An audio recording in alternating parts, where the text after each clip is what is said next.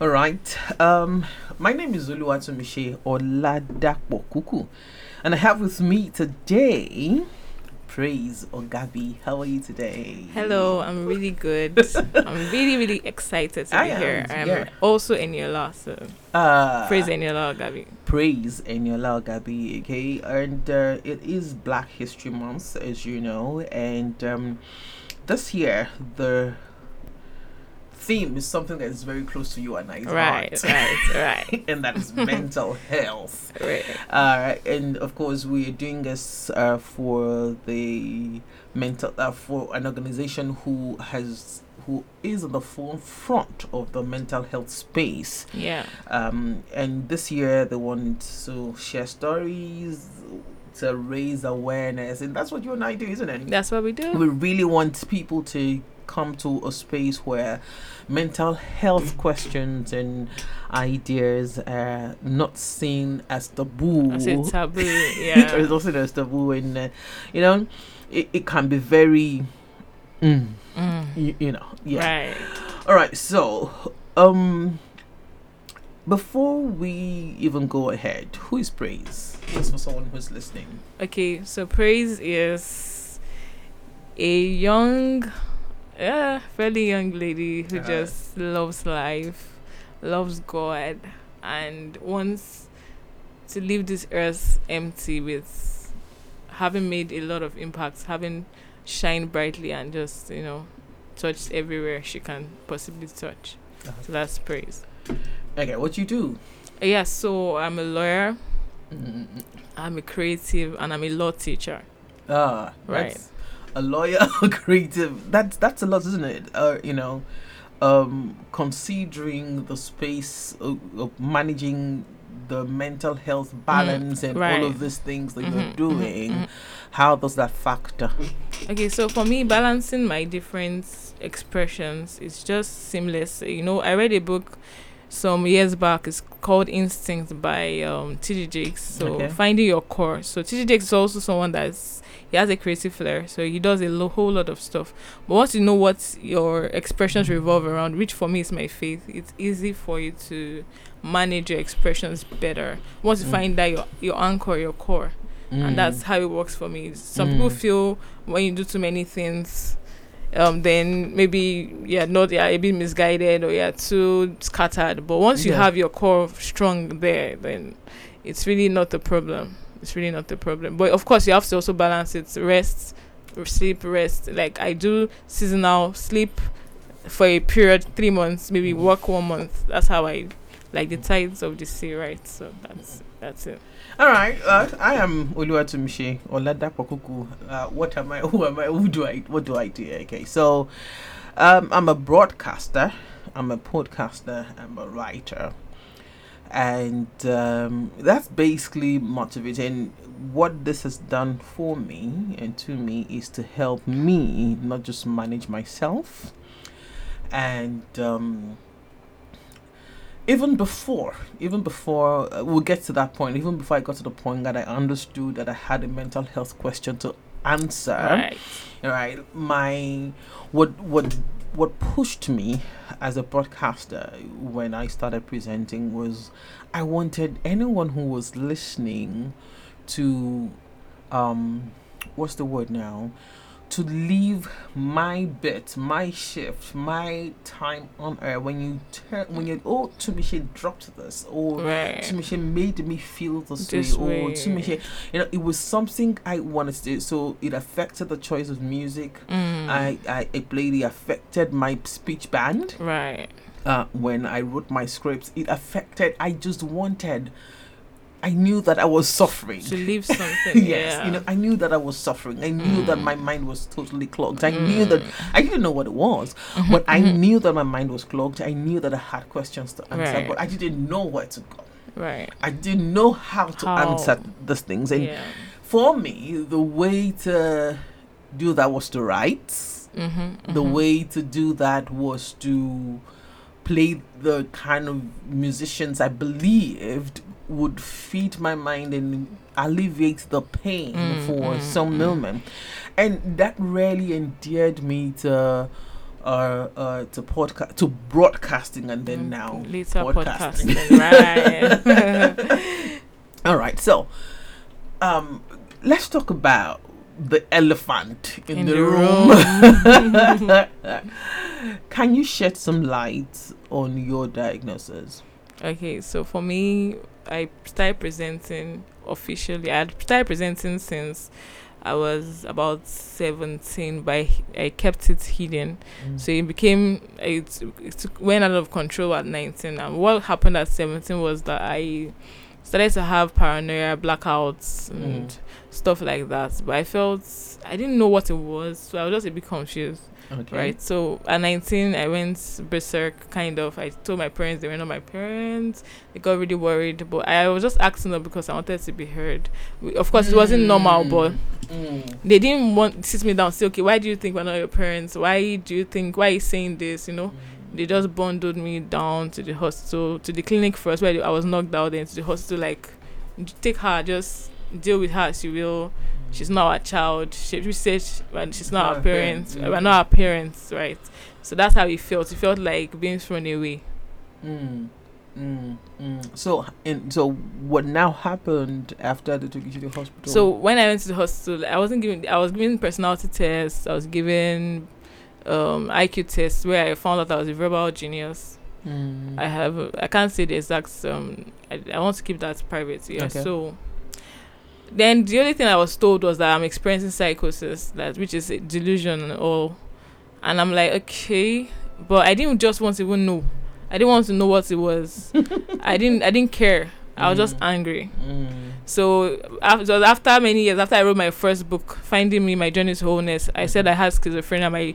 My major therapist said no, it was bipolar. The other one said it was schizoaffective disorder. My sister said, who's a pharmacist, said schizoaffective disorder. Different things. Somewhat at this point, he said it was borderline personality disorder. We not shark with similar.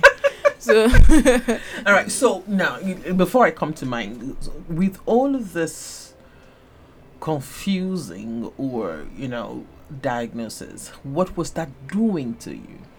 It made me just shut down and just become someone who I wasn't. So I was just robotic. I didn't used to feel. Yeah, that's what it made me do. I didn't feel. So I didn't have a boyfriend till I was in 500 level. I was 21. Okay, my education was pretty fast, and he couldn't even reach me. He just kept trying. I said, "Okay, please just find your wife front." As I did so. Okay, so now let's go back to your book. Okay, right. Of course, it was when your book came out. Like everyone now started saying, "No, it's not schizophrenia. It is bipolar affective disorder. It is borderline and all that." What was going through your mind when you were writing Journey to Wholeness, Finding Me? I was trying to find myself. I was looking for praise. That praise who I used to know as a child, who had a vivid imagination, who told a story in the bus and everybody clapped. Who was like a fleeting butterfly, who was so alive and so beautiful and colorful. So I was looking for her. And did that help you writing that book? Yes, it did. Yeah. Is it the process of writing the book? What was going on in your mind? Do you remember? I had my creative process. I would design the cover first, usually, but this time I did a course on writing. Then I dated the book, so I started with I think it was something about things fall apart or something. Yeah. So my first line was, "You're not my parents." You're not my parents. Yeah, of the book. So I really wanted my parents to understand that maybe I was kind of disowning them. So back. I was doing my back. All right. Okay, so for me,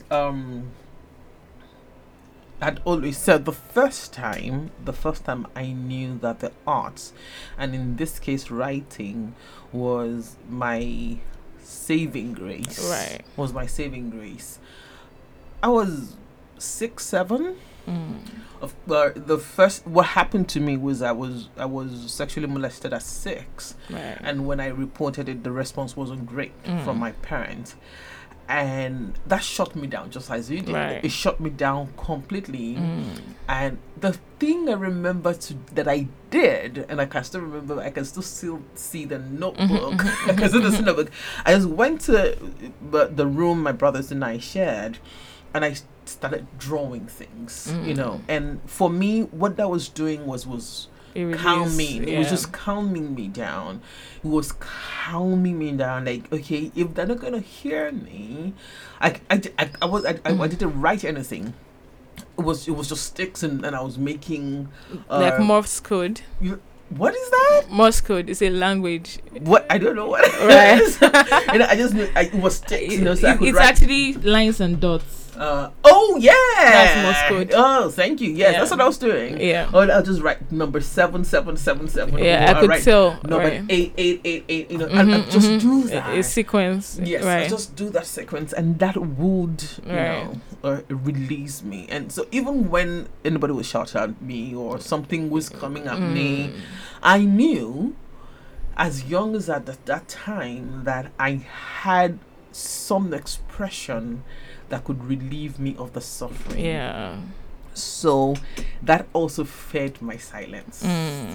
So because nobody was going to listen to me anyway. Right. You just do yourself. Nobody was going to listen to me anyway. So that fed my silence. So so I get to what you mean by when you say that. But for me, the first official diagnosis came after I'd had my second child, and that was I had my second child in 2011, and then I had a major meltdown at the middle of 2015. Wow. But before then, I was suffering from explosive expressions of emotions. Right. And then the other part, and then I would get home and I was someone else, and then when I was at work, I was perfect. Right. Literally perfect. But people knew not to do this around me, not to do that around me. It could eggshells, right. No, not necessarily eggshells. They just knew that. These were your triggers. Don't pick my, if I put my pen here, don't pick move it up. If I put my CDs that I'm going to play here, please don't move it. Please relieve me early. If you're not going to relieve me, call me. If you're going to be late, call me. It was just that straight jacket that I think I still am at some point. Boundaries. And then after I've always had insomnia, and the reason definitely was because of my early experience. But after my son, it became worse. I would go 7 days. I'm not even kidding. Maybe a nap.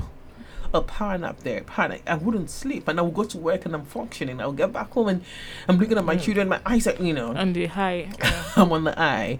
And the moment I don't have to perform or to be there for anyone, I just crash. But this particular one that happened in 2015, there was nothing to all the injections, all the diazepams and all that in this world could not help Tunmise come together again. Right. And then I ran so many tests, and then I was referred to a psychiatrist, and the psychiatrist literally said I was manically depressed. Then to the neuropsychiatric hospital in Yaba, and then that was when I was properly diagnosed with bipolar affective disorder. And for me, knowing exactly what was wrong, what was helpful. The question was extremely helpful for me. Then I could pour everything into my creativity, either it's playing music or saying something on air or writing posts on Facebook and all that. So, now you're writing. I know because I know that you've written other books, and I love the title of the latest one. It says, "We're braver when we're children." That's so beautiful. And with what you said now, like you wrote finding major into wholeness, trying to find Praise and Ogabi who tell stories. So we were braver as children. What do you think has happened? Okay, so I would say I've come full circle. Yeah, found me finally. Yeah, right. So I'm back to the colorful praise. Yeah, it's a bit different from when I was a child because of maturity and age. But Baby as Children is just a nostalgic book about how does just even with everything that went on, we're just still okay, right? So at least to an extent, I couldn't remember, so there was no pain. It's memories that bring pain, right? So I was able to adventure and explore. So that's Rebellious Children. That's what it's about. You have episodes, chapters, jumping rope, climbing trees. Look, Mom, I've got a boo-boo. Those are titles of my chapters. So it was basically you expressing yourself as a child. As a child, yeah. Yeah. How did that feel?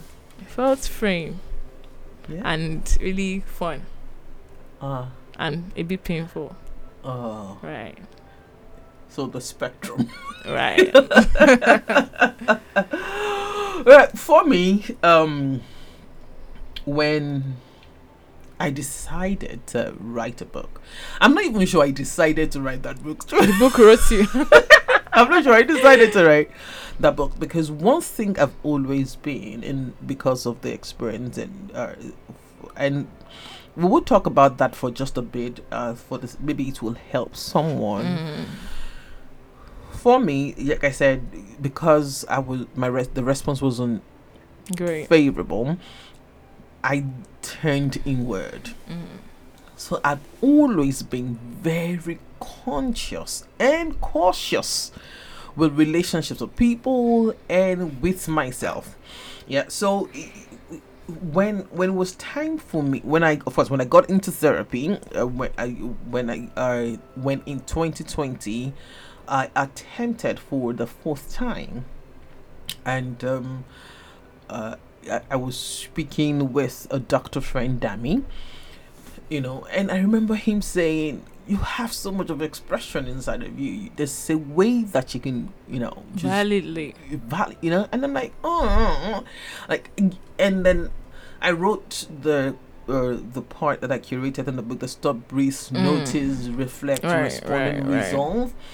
Because that's the way I relate with any event, But then a friend of mine saw it and said, "No, you can't just tell people to stop, breathe, notice, and not without telling them how you got there. Right? Are you going to say how you got there?" And I said to him, "I'm not ready to tell that story. Yeah, I'm not ready to tell that story." And he said, "Well, you don't have to tell the whole story." And I remember saying to him also that I wanted to write from a place of the healed. Yeah, not pain. I was not going to write from I was not going to write from a place, and then people would not leave and still feel like, oh, the world so is down, a crazy, like a tragic story. No, I wanted a book where I could offer help and also share a bit into my story in such a way that, like, oh, okay, it is workable. It doesn't mean that it's gonna happen like that. A snap of a finger. Yes, but it was easier for me because I'd already done that on radio. I remember one of my most cherished memories in radio was back in 2005, the Christmas of 2005. And we had Christmas specials at my radio station at the time. And before the Christmas special, so I had a night shift. On the night shift, I would ask people to talk. I would ask people to see this, and then I would share my thoughts. I would have written my scripts, and I would play music. And then we were building a community. So on this Christmas special, this lady calls. And then she goes like, "I know it is Tunmise. I know it's a Christmas special, but I really need to say this." I'm like, "Why? No, go ahead." Right. And then she goes like, the midnight shift episode 2 days before that, she was ready to commit suicide. And she just said, "Oh, Tunmise is going to come up at 10. Let me listen one last time.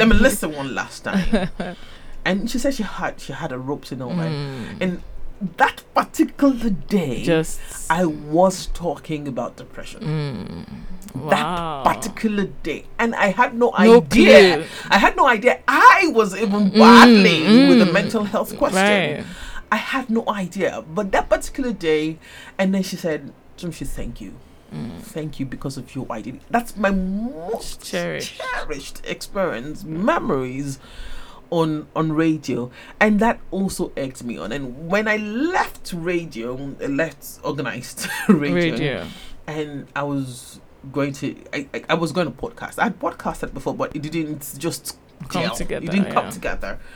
And then this book came out, and I knew, now we are going to talk about how to live mindfully, how to engage ourselves to manage our mental health and to be more resilient mentally, emotionally, socially, and all that. And that's what writing and being a creative has done for me.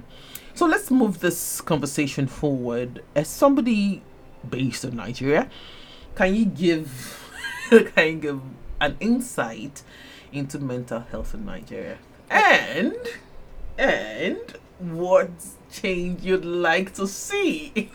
Right. That's a loaded.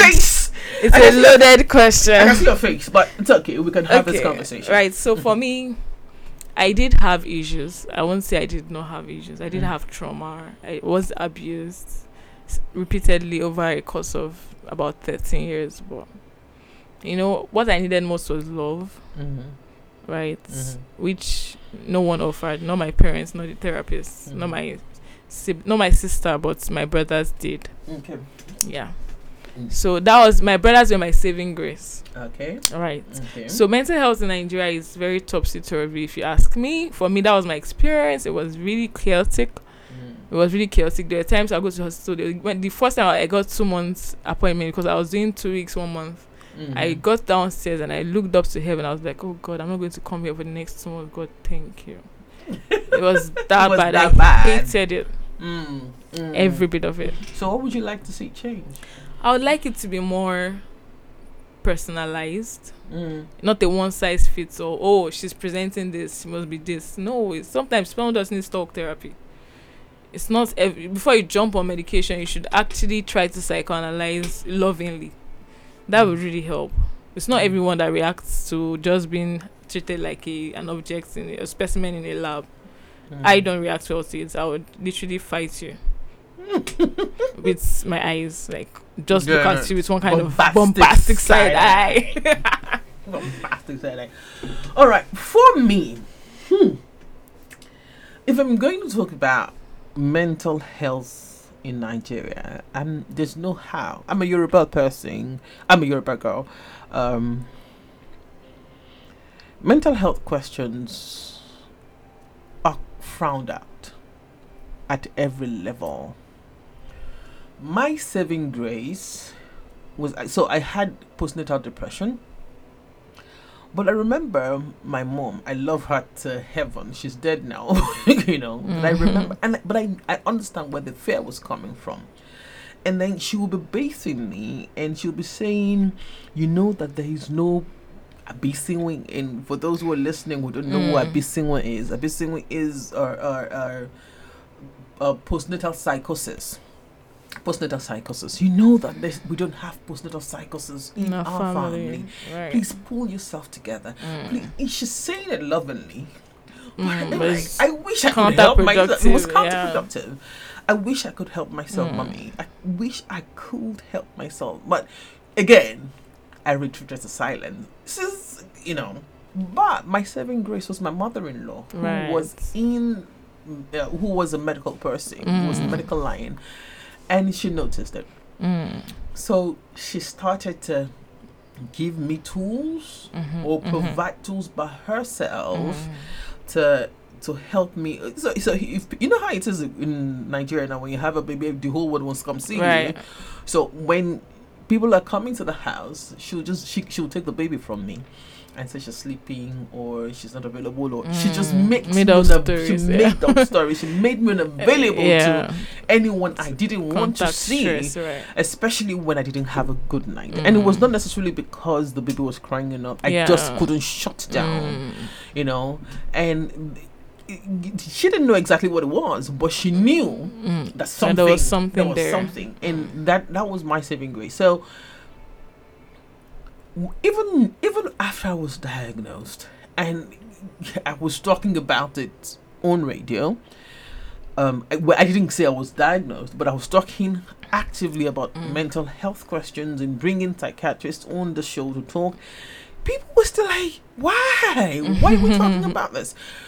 But so that's the biggest question, because as a people, I think we're more cathartic and we live vicariously, through each other. Yeah. So it is very easy for us to sweep under the carpet when someone acts out of the norm. We just quickly sweep it under the carpet. When my first experience with psychiatry was a private doctor, so I didn't necessarily have an initial aversion to how psychiatry is practiced in Nigeria. Yeah. Okay. Then I had to go to the neuropsychiatric hospital Yaba, and I said to myself, Tunmise, there's nothing wrong with you. Right. There's nothing compared to what you can see. Like I just said to myself, there's nothing wrong with you. Go back. But I also knew there was something wrong. Right, it's really wrong. And eventually, of course, we know that we have the amenities. You have a private clinic. Yeah, and eventually I started going to the amenity. But because I'm such a private person, that really also did my head in. Yeah. It did my head in that I had to do this. I had to, it was, and like you said, if it were more tailored, I thought, going to the amenities, it would be more tailored. I would see the same doctors every time. Yeah. I would, but having to tell your story over and over again to every doctor, that is very daunting. Draining, very daunting and very draining.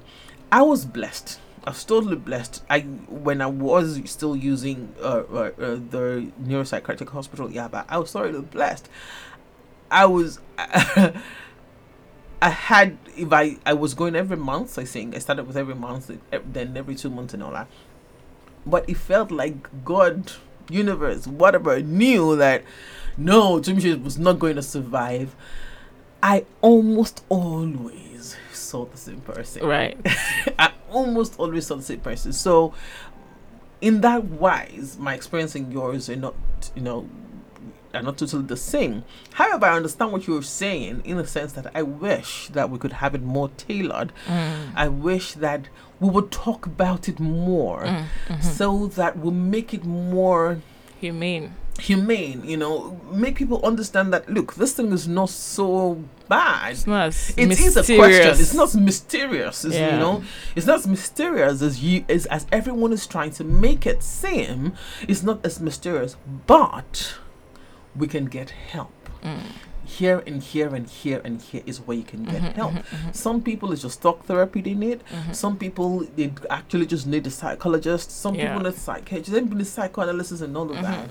And it's not everyone who is like you and I who connects, will have various expressions that help alleviate and decompress the pain. So what I would truly, truly love to see, hopefully, is to, of course, because it's a public hospital, it can't be too personalized.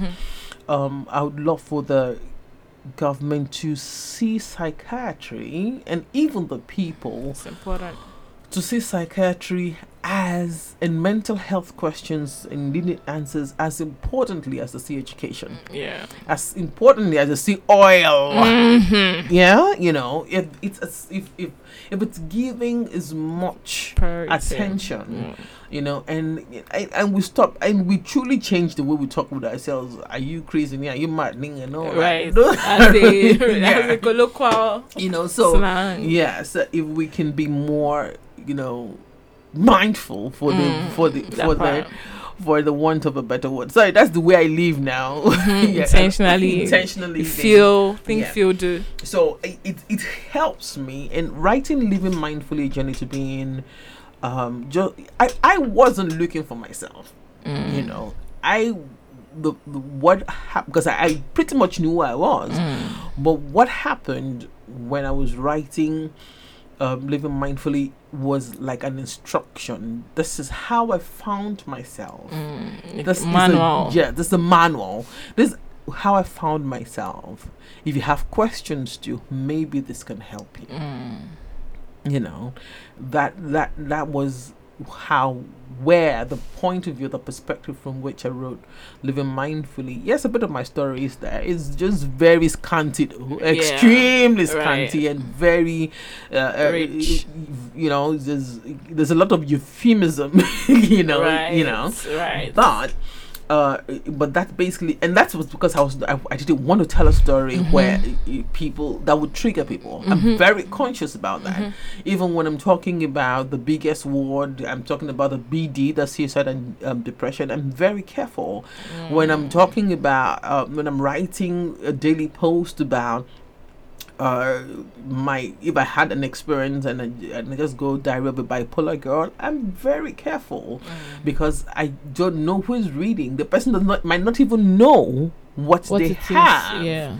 And then I'm probably describing exactly what they're going through because I'm and then so I'm extremely careful with my words, and I think that's what the arts can do. If I'm to weigh in on that, I kind of take the opposite track. I want people to feel something. I have a friend who is also a genius, but not necessarily a verbal genius. We have it's more of a technical genius, right? And the only reason I was able to discover him was because there's just a way geniuses find each other. Just like you and I. We just came together. It happens, right? Yeah, so I want, for many geniuses don't have high emotional intelligence or even social quotient. So if I do have high emotional intelligence, though at first they thought I did not because I was just acting drama, right? She said it's acting drama. Okay. I was acting drama, but I do have high emotional intelligence now. It wasn't at this level back then, obviously, but so when I get you to feel something, it can heal you, right? So this same person has been through abuse too and repeated violence. So male or female? Male. Oh. So the only reason why he's where he is today is because of course, by God's grace and because of I came into his life. Right. So it's that deep. Yeah, it is that we can never dismiss the effect of this trauma. We can dismiss the effect of the abuse. I was trying not. I didn't want to use the word abuse, but hey, we can't euphemize it so much. Yes, we can euphemize it so much, but we cannot de-emphasize what they do. Of course, we're not saying that everyone who is depressed or who has been diagnosed has been traumatized or has gone through some form of abuse. That's not what we're saying. But in our cases, in Praise's cases, in my case, is a fact that it was triggered by the abuse. But now that I have taken some time to look into my family, I know that it's something. It is in my family. But if I had been nurtured, like you said, if I had been nurtured with love, if I had been nurtured in the early times with the acceptance and all that, I probably will still be bipolar. Right. But I'll be able to navigate it better than having constant psychosis and meltdowns and all that. So, as we round this off, what advice can you give anybody who may be living with a mental health question? I would say I'm really thinking deep because I want to really be careful. So if you are out there, you're listening, you're living with a mental illness, I would say find love. Find love. And love is the greatest. I don't want to be too specific to faith because, I know love is a tangible energy. Right. That you cannot counterfeit. Wow. Right. Love. I'm going to write that down. Love is a tangible energy that you cannot counterfeit. Whoa.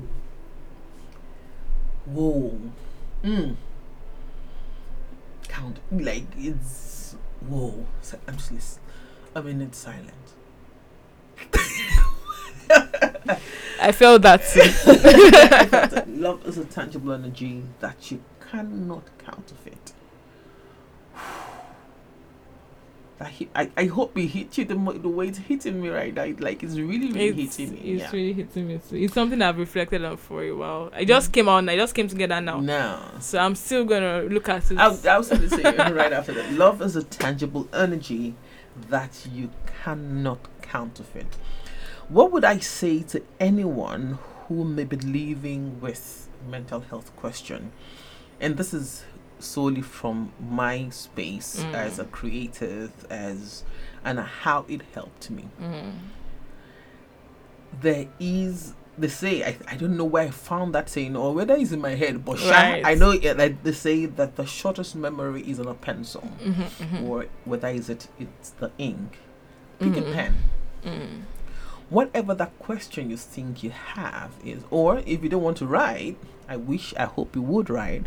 Pick a pen or pick your phone and open your note app on your phone, and whatever question it is at that moment that makes you feel like you're being overwhelmed, try to answer it by writing it. Right. It has helped me. Like, why did this particular event offend you so much, piss you off so much, Tunmise? Why? And I just pick a pen or my phone, depending on where, and I'm writing, okay. And then I begin to see myself open up. I begin to see myself, and I begin, and that those words become mirrors to me. Another thing, music. Now, that part. See, listen to anything. Can we sing? I don't know. Listen to anything you want to listen to, but be very careful what goes into your soul, what goes into your mind, what you're listening to, the lyrics and everything, depending on the space that you are. Especially if you're someone like me that's living with bipolar affected, bipolar 2 actually. If I begin to crave that I want to listen to a certain kind of pop rock, or a certain kind of rap, that instinctively tells me that I'm very close to being mad. Right. And I begin to tell myself, like, if my writing becomes erratic, or dark, if I still write with a pen. Of course, you should. Like, I'm holding a pen now, and my lines, what you call them, Morse codes are not aligning. I know something is happening. I know my energy is off. So you have to be conscious of your conscious of the trigger points, conscious of what can bring you out of that. Right. One of the things I do, I run. I run a lot. I lift weights. But the one I enjoy the most, is paint by numbers or just to color in mandalas. That's just okay. Frame for me. I'd say aromatherapy. Just breathing in lavender, peppermint. Then candles, scented candles, that have been really helpful. You gave me one. I already had one actually. Then, I didn't know. Yeah, right. It was on point. Everything was spot on. Oh yeah. Then I also do singing, then writing stories. I just make up stories in my head, and usually I don't believe any story is made up. I'm writing someone's story somewhere. Yeah. What? You just hitting me with these things today? I think I don't want to say his name, but when he's going to listen to this, says that there's no fiction anywhere. Right. I believe that strongly. Yeah, there's no fiction anywhere. Somebody's leaving somebody else's you. Yeah. You're right. This was fun.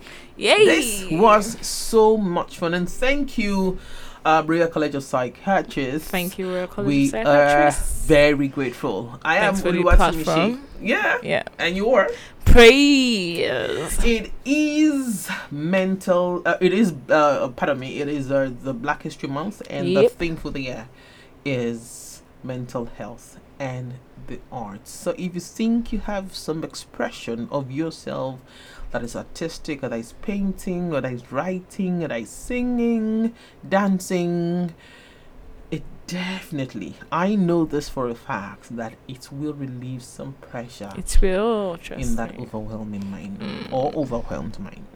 Yeah. Thank you. Until next year.